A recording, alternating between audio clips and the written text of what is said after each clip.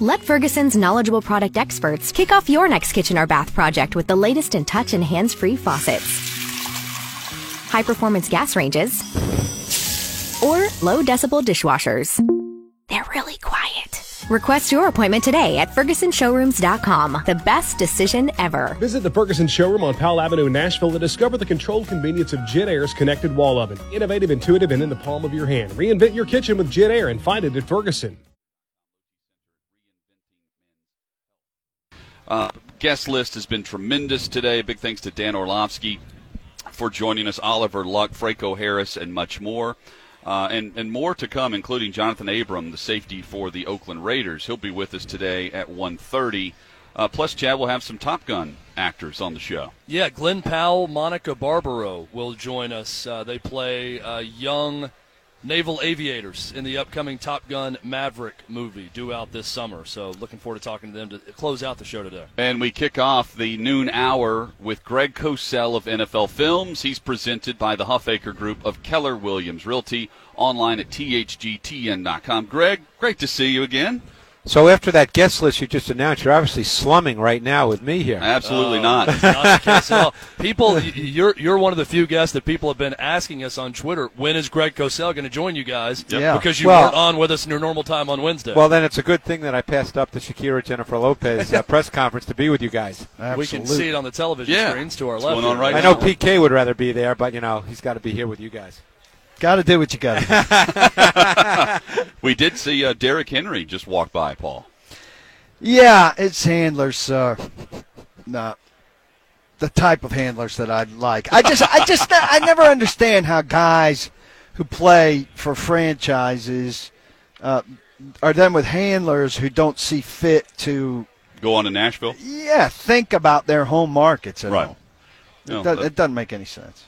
Greg. It never fails. Greg will join us in Nashville. He joins us each week, again, presented by the Huffaker Group of Keller Williams Realty. Let's start with some Titans discussion because there's a lot of moving parts to this offseason. A lot. Dean Pease announces his retirement. They're going to have a new defensive play caller. And with all the free agent list that is lengthy, it starts at the top with Henry and Tannehill. As you evaluated Tannehill, and we've discussed this quite a bit, but we kept waiting on the wheels to fall off in some regard when he took over, and it just didn't happen. How much of that is just when you see a guy and you evaluate him, Greg, and it's like, okay, he just fits this system, and it's all up. And players say, hey, it's really all about fit. Is that what it was with Tannehill and this offense and Arthur Smith and how they got the ball rolling? Well, I think the issue you're going to face with Tannehill, and some might see it this way, is the offense essentially became Derrick Henry's offense as the foundation. Derrick Henry obviously led the NFL in rushing, I guess, over the last, maybe beginning with the first KC game, I believe it was. Week 10. I think if you use that game as the starting point, his rushing numbers and attempts were just off the charts. And that's Tannehill's starting point, too. Right. So, again, I think Tannehill played extremely well, but some might say, I don't want to dismiss Tannehill, but could some say that a lot of quarterbacks could have done that? And I'm talking about now if you're in the organization thinking, what do we have to pay him if we're going to sign him to a long-term deal? Because if I'm Tannehill's agent, I'm going in and I'm saying, hey, it's my time now. I was your starting quarterback. We made it all the way to the AFC Championship game. Come on, show me the money. So the question is, and I think Tannehill throws the ball really well, and I think in the context of this offense, he did exceptionally well. Let's put it this way. I would hate to break up the band. I mean, I would love to see Tannehill and Henry back, but they do have a lot of free agents. They're going to have to sacrifice some. I mean, for instance, I'm not sure Logan Ryan's going to be back here. He may be a guy you have to sacrifice, and he's a really good football player in my view. But I think as your offensive starting point, and I don't think you want to change your overall philosophical approach, I think you'd really like to keep Henry and Tannehill. And I think we all agree on that, Paul, is if you start there, and if you can bring those two back, your foundational pieces, you can build around that. Yeah, and defensively we know, whether Logan Ryan is back or not, this team needs a foundational pass rusher. Right. Yes. And it has for some time. How glaring of a weakness is that, Greg? for the Titans defense? I think it's a definite weakness. Look, I think Cameron Wake, and he got hurt, so you don't know what would have happened if he had been able to play down the stretch. Landry, I guess we don't really know yet because he's had moments, but not enough. He hasn't become, to use Paul's term, a foundational pass rusher just yet. Maybe he will. But you never have enough pass rushers in today's NFL. My guess is if Mike Vrabel becomes the defensive play caller, that he will not be high percentage blitz because that's not his background. So if that's the way you're going to play, you need to have a four-man pass rush that can pressure the quarterback, particularly in those situations when it's demanded. Third down, critical moments in games. So it becomes increasingly important. But he seemed very on board with Pease being able to scheme up ways. They seem content with that. Out of necessity, though. Well, I mean, imagine being the 49ers where you don't have to scheme up pressure because you can get there. I know, and but the different things you can do think with that. Philosophically, though, they also said, like, listen, these guys are hard to find. We can't find. There's no easy route for us to find one. So, do they find a difficult route to find one? Philosophically, the Titans are saying they're not going to give up on pass rusher because they're No, hard I'm not to find? saying they're going to give up on finding one, but I'm saying it's gotten harder to find one now. They're drafting at 29. Sounds like a pressure cop-out. takes There are me- plenty of guys drafted after 29 that are making a difference in this league. I know, and certainly they're going to try to look, but I don't think magically one's going to appear for a franchise that's had trouble having one magically appear. A wide receiver magically appeared in the second round. Well, that's but immediately paying dividends. Pressure also takes many forms. One thing Dean Pease did really well is he was able to bring four-man rushes, but the fourth player was a safety or a corner at times. And it was still a four-man rush. We call that a zone exchange, where then you'd still play zone coverage behind it, and it would be a four-man rush, but it would be a safety linebacker, corner. So we'll see if Mike Vrabel takes the same philosophical approach. But at the end of the day, if you're just looking at D-line, right now they're probably lacking that pass rusher that you'd ideally like to have. Jack Conklin's going to get paid big on the open market. That's our expectation. Tackles get big money. And you're thinking that he's not going to be back? I would expect not. I mean, at this stage, if I'm him or if I'm his agent, I'm telling him hit the open market and see what offer you get. I think there's always a team out there that unloads for a tackle help. Yeah. And he played well this year. Jets apparently love him. Really? There's a Chad Forbes has tweeted that out. No, my guess is he'll get paid, and I think he's a good player. Again, when you're a team like the Titans, look, Tannehill's a free agent, Henry's a free agent, Conklin's a free agent, Yep. Logan Ryan. Who else? Those are the big four. Dennis Kelly. But those are the big four, right? Yeah, that's a lot. It's a lot. It's probably one player more than they can reasonably afford. And at the end of the day, and I'm sure this is a debate, but it doesn't matter. At the end of the day, Derrick Henry's agent is going to come in and say that he needs Zeke Elliott money or more. And that's a lot of money. So the question is, are they going to pay that? I guess he can be franchised, right? Yeah. Yes. Yeah, who knows? That could happen. You love matchups like this. Oh, it's great. How much fun is it evaluating these two teams with the different? Yeah, you certainly know the Shanahans well and the system in San Francisco. You followed Andy Reid's career forever. I mean, the back and forth and the gamesmanship and the chess match that takes place Sunday should be phenomenal. To me, this is a real chess match game because both teams are pretty defined, but there's also enough tweaks that I'm really anxious to see a number of elements in this game. And one thing I'm really anxious to see is what Kyle Shanahan does offensively, because I think he's going to come out and be aggressive. They don't need to establish the run. They've already established the run. So I think he's going to be very, very aggressive throwing the ball early out of his base personnel packages. We saw him come out and do that against New Orleans when they were on the road. And he felt like they had to score a lot of points. And they did. And they did. And I think it would not surprise me to see him do that in this game, to come out early with aggressive passing and play action, run action, but throw the football. Both teams, even in their losses, are close games. I mean, they average margin there in their losses combined was like 5 points. Right. Neither team lost a game by more than 7. I mean, It's pretty remarkable. it really is. And, Yeah. and the competitive nature of both programs right now, both organizations, at an extremely high level in the way they've been built. The Chiefs' defense has certainly improved. You mentioned Henry in Week 10. From that point, the Chiefs' defense Improved dramatically. Yes. What allowed that turnaround for Steve Spagnuolo? I think a couple of things. I think, one, he became more comfortable with his players and what they do. And Trust? Yes, and they became more comfortable with him. I think that they increased their pressure concepts as the season has progressed. I think he got a really good feel of Tyrann Mathieu and what he is, because he's an incredibly multi-dimensional safety who can be used in a lot of different ways. And I think he got a sense of what Mathieu is and can be, and I think he's a key individual player in this game for the Chiefs defense. You know, and so much talk about the Chiefs defense, even for the Titans going up to Kansas City, that could be an area that they could exploit in the game. They weren't able to. The Chiefs did a great job against the Titans' run. How talented is that defense in terms of across the league? And you're just looking at talent. How talented is the Chiefs' defense? You know, Chad, I have a different point of view on that. I don't know if they did a great job against the Titans' run. I think that Henry had 62 yards in the first half. Now, granted, it was 16 carries, so it wasn't as if he averaged 5 yards a rush. But as you guys know, much of Henry's production comes in the second half, when the game presents itself and had presented itself as, hey, we can now give the ball to Derrick Henry, and he wears you down. So it's very possible, if that game had played out differently, that Henry's production would have been very good in the second half.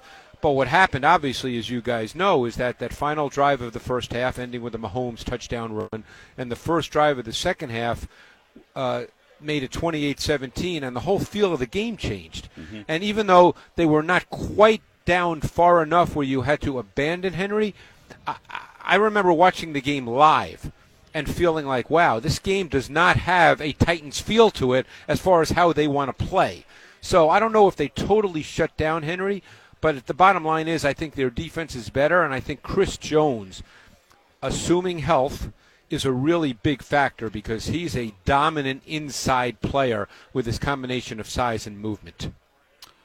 You mentioned Mathieu as a big matchup for the Chiefs against what San Francisco will do. Let's discuss the movement within both offenses, but let's start with San Francisco and how they'll use motions and different things to kind of get the defense to tip their hand, but also it's the next level of the Shanahan offense from Denver. I mean, that's the new wrinkle that Kyle has now added, and Garoppolo does a tremendous job of getting everyone lined up.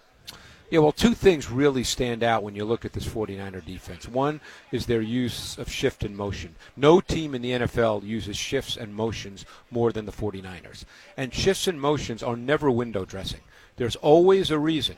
You know, when I always hear an announcer say, well, it's a lot of window dressing. It's never window dressing. There's a reason. And I think the other thing that Kyle Shanahan does better than any coach in the league, when teams play zone, and he has a very good feel for when a team will be in zone and man.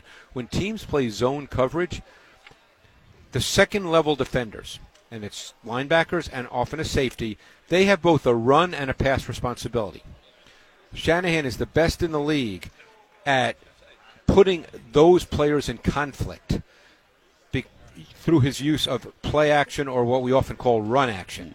So those players get put in conflict, and Shanahan is the best in the league at that, and he attacks them and breaks them down. And that presents defined reads and throws for Garoppolo. And he can get the ball out quickly as well. That's the game. Garoppolo is a timing and rhythm player. And when the throw is defined within him hitting his back foot, shifting his weight, delivering the football, that's when he's at his best. How aggressive do you think Spagnuolo will be defensively in this matchup? In terms of blitz, you mean? Or yeah. And trying to get after the quarterback. He'll blitz situationally. The thing is, what the 49ers do a lot of is they play with base personnel. Kyle Juszczyk, the fullback, plays well over 40% of the offensive snaps. So what happens is, as a defense, you tend to stay in your base defensive personnel. So more than likely, the Chiefs will have 4 down linemen and 3 linebackers on the field. And the large majority of pressure packages, pressure concepts, do not come out of your base defense. They tend to come out of your sub, whether it's your nickel with 5 defensive backs or your dime with 6 defensive backs. So I think that Shanahan will attack them with his base versus their base, knowing that he'll not get a lot of pressure. And they're using his base. Well, you're saying keep Kansas City in theirs. In their base. Does he? Go ahead, Paul. Does he add a lot, Shanahan, maybe more than his colleagues around the league, week to week, in terms of new plays, different stuff, new conceptual stuff you're talking about, the shifts and the motion and the use of space? I would say he builds. He's a builder, and it depends on the defense. We see how Samuel now gets involved in the run game as well.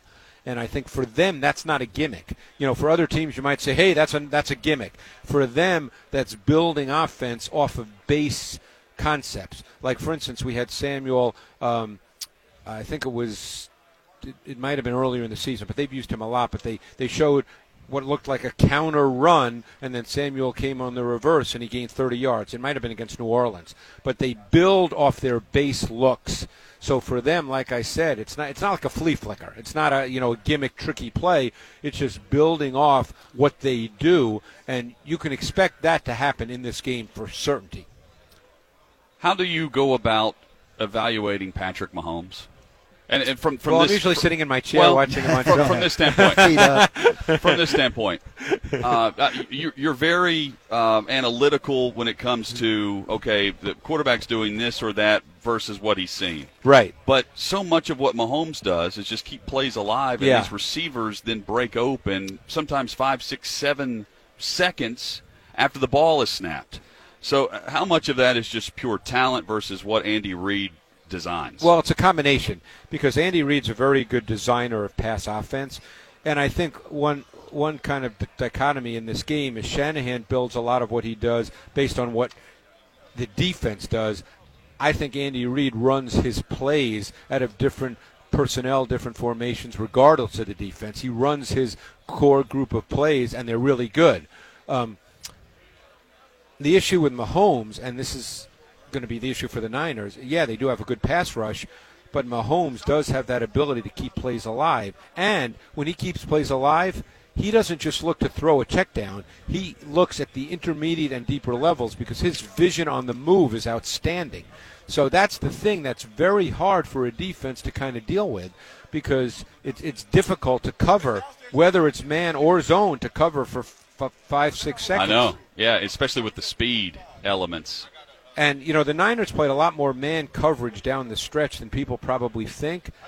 I'd be surprised if we saw them play a ton of man. And, in fact, I think you'll see more zone and more of what we call split safety zone with 2 deep safeties. That's just my sense of the matter, because ideally when you play the Chiefs, the last thing you want to do is give up the 60-yard touchdowns. They had Kansas City had 18 passing plays of over 40 yards this season, compared to 8 for San Francisco. And they're different pass games, obviously. Right, but that speaks to your point on what Mahomes does whenever he's moving around. He's looking deep, and he connects on a lot of them. Yeah, the Niners, on the other hand, they're a rhythmic passing team, and much of what they do works between the numbers. I don't have the exact number, but my guess is they'd probably be among the highest in the league at Garoppolo throwing the ball between the numbers. And I think that's one reason you'll see Tyrann Mathieu in what we call a robber position a lot in this game, where he kind of sits 10, 12 yards from the line of scrimmage in the middle of the field, because so much of that 49ers pass game is between the numbers. Greg Cosell with us, and during these visits at Super Bowl Radio Row, we tend to at least spend a segment or so discussing something he's already started to do, which is prepare for the NFL Draft. We'll get your take on a few quarterbacks of interest and much more. More coming with Greg Cosell, midday 180, 104.5 The Zone. Tony Barnhart talks college football with you every Saturday. Presented by Strauss Barbecue and by Tennessee Steel Haulers. Saturday mornings at 9:15 on 104.5 The Zone.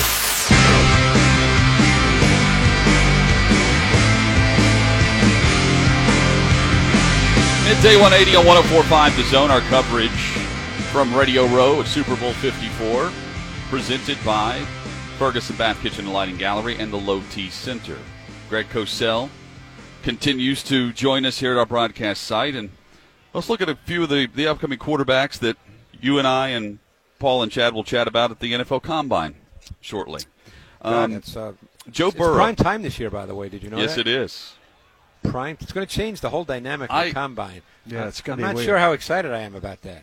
I'm surprised that it's taken this long to go to prime time. Oh, me too. Me too. It's the right move for the league. Without question. Joe Burrow. Yes. As you watch him, Greg, Dan Orlovsky called him a stone-cold killer with us earlier. He said he just loves the aggressive mentality and how he's able to throw receivers open. Did you find the same in your evaluation? Yeah, I like Burrow a lot. To me, there's only one thing you would say about Burrow, and it's everybody knows that he does not have high-level arm strength, but that would probably be the only thing you'd say that was not a real positive in his game. Plays with a lot of poise, a lot of composure. There's a relaxed calmness to his game. Kind of reminded me of Tom Brady in that way, just calm. But I think he's got all the traits that you look for. He's poised, vision, clarity, timing, pocket efficiency, precise ball placement, very accurate thrower. And sometimes that's overlooked when we evaluate quarterbacks, especially guys with big arms. And he does not have a big arm, but he's got second reaction ability, can move around and still see things. I think he's a high-level prospect. I mean, he'll be the first player chosen. Well, in Dan Orlovsky, we asked him about him. Anticipation is Right. what he kept bringing up. That's what was separating him, in his mind, from even Trevor Lawrence, who obviously has another year to get better before he goes to the draft. But is that something you see with him, is great anticipation on his throws? Yeah, because I think he has a very good sense of what he's seeing. You know, I would say that the term I always use is elimination and isolation as opposed to process. I think he's got high-level elimination of what's not there and then isolation of what is there within the structure of the play. And that allows him to throw with anticipation and great timing, no question. Is he far and above the best quarterback in this draft? Yeah, I think he's easily the best. Like it's him and then I would say level. so. I think he's the number one quarterback prospect in this draft, for sure. Your thoughts on Tua? Yeah, Tua's a guy that maybe my points of view on him are a little different than most. I would say Tua's a good prospect, not a great prospect. I think he's an efficient executor of a well-defined and well-schemed pass game. That's what I think Tua is. He's not a great athlete. He's not Russell Wilson. You hear a lot that he's like Russell Wilson. I don't see that at all. He's not a great athlete. To me, for Tua to reach a high level as an NFL quarterback, he would have to play the game like a Drew Brees.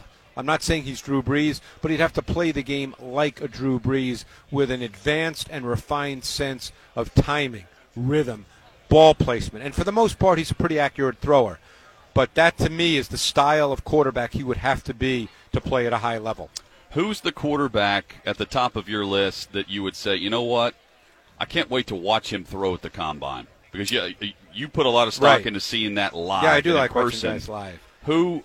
Who's at the top that you just need to see more of before you finalize your opinion? I would like to see, and I've seen him throw live, but I'd like to see him again. I'd like to see Jake Fromm throw live.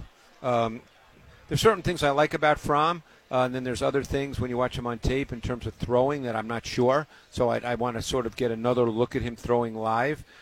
I'm real anxious to see Jordan Love throw live. I liked Jordan Love's tape a lot. I know people see 17 interceptions and they just look at a number on a page and automatically assume that that's bad and he's had a bad year. Interceptions, you've got to look at every interception and see why they occur.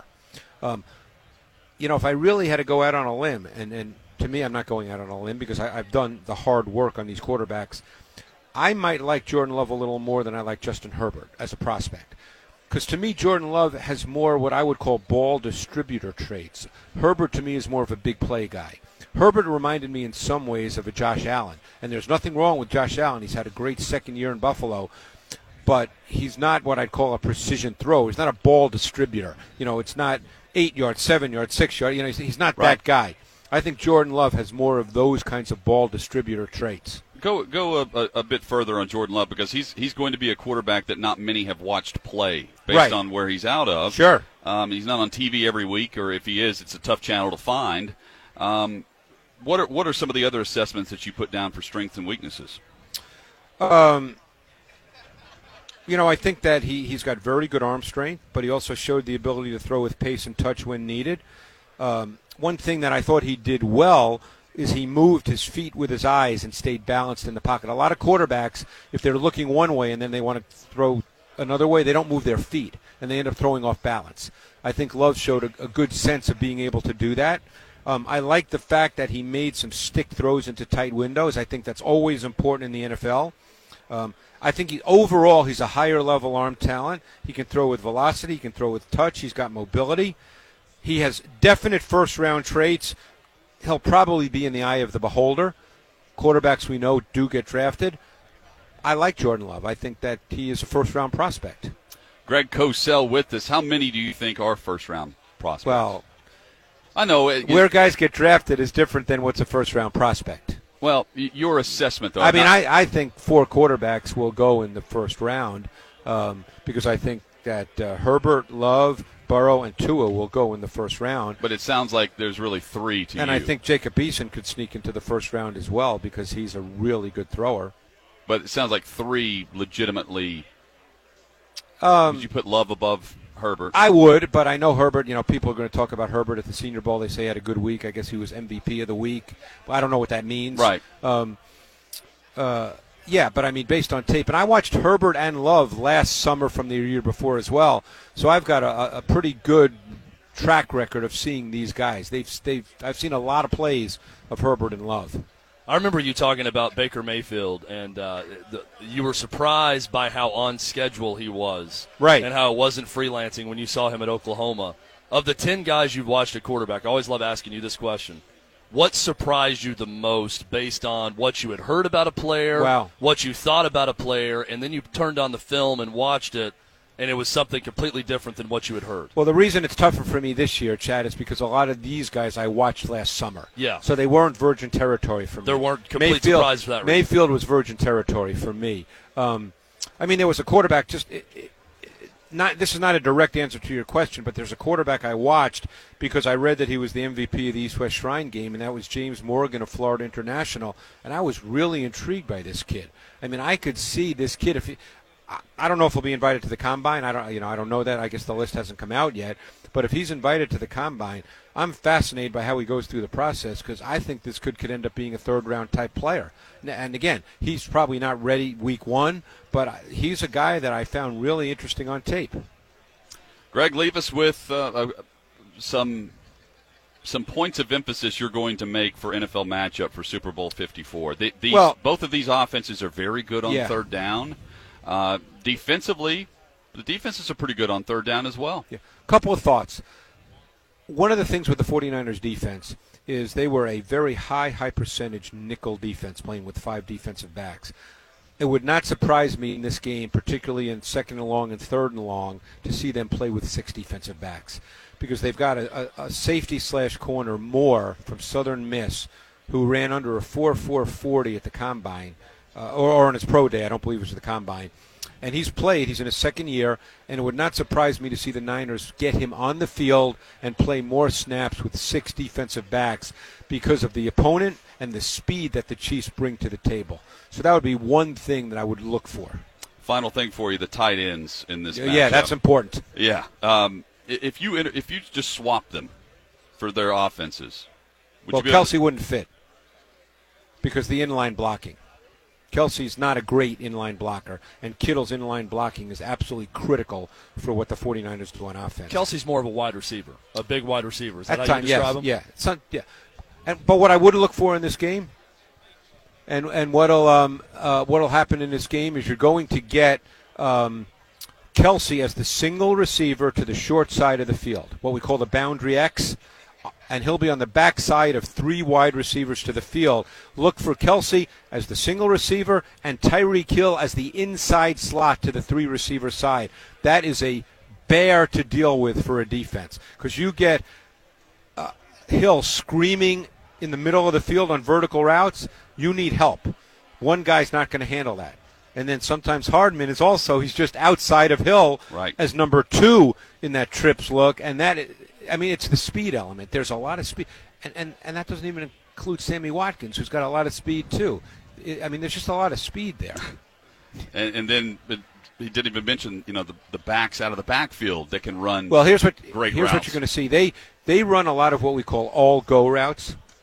And what they did, and people may remember this from the Thursday night opener a few years ago when Alex Smith hit Kareem Hunt on that 78-yard touchdown. A lot of people might remember that play.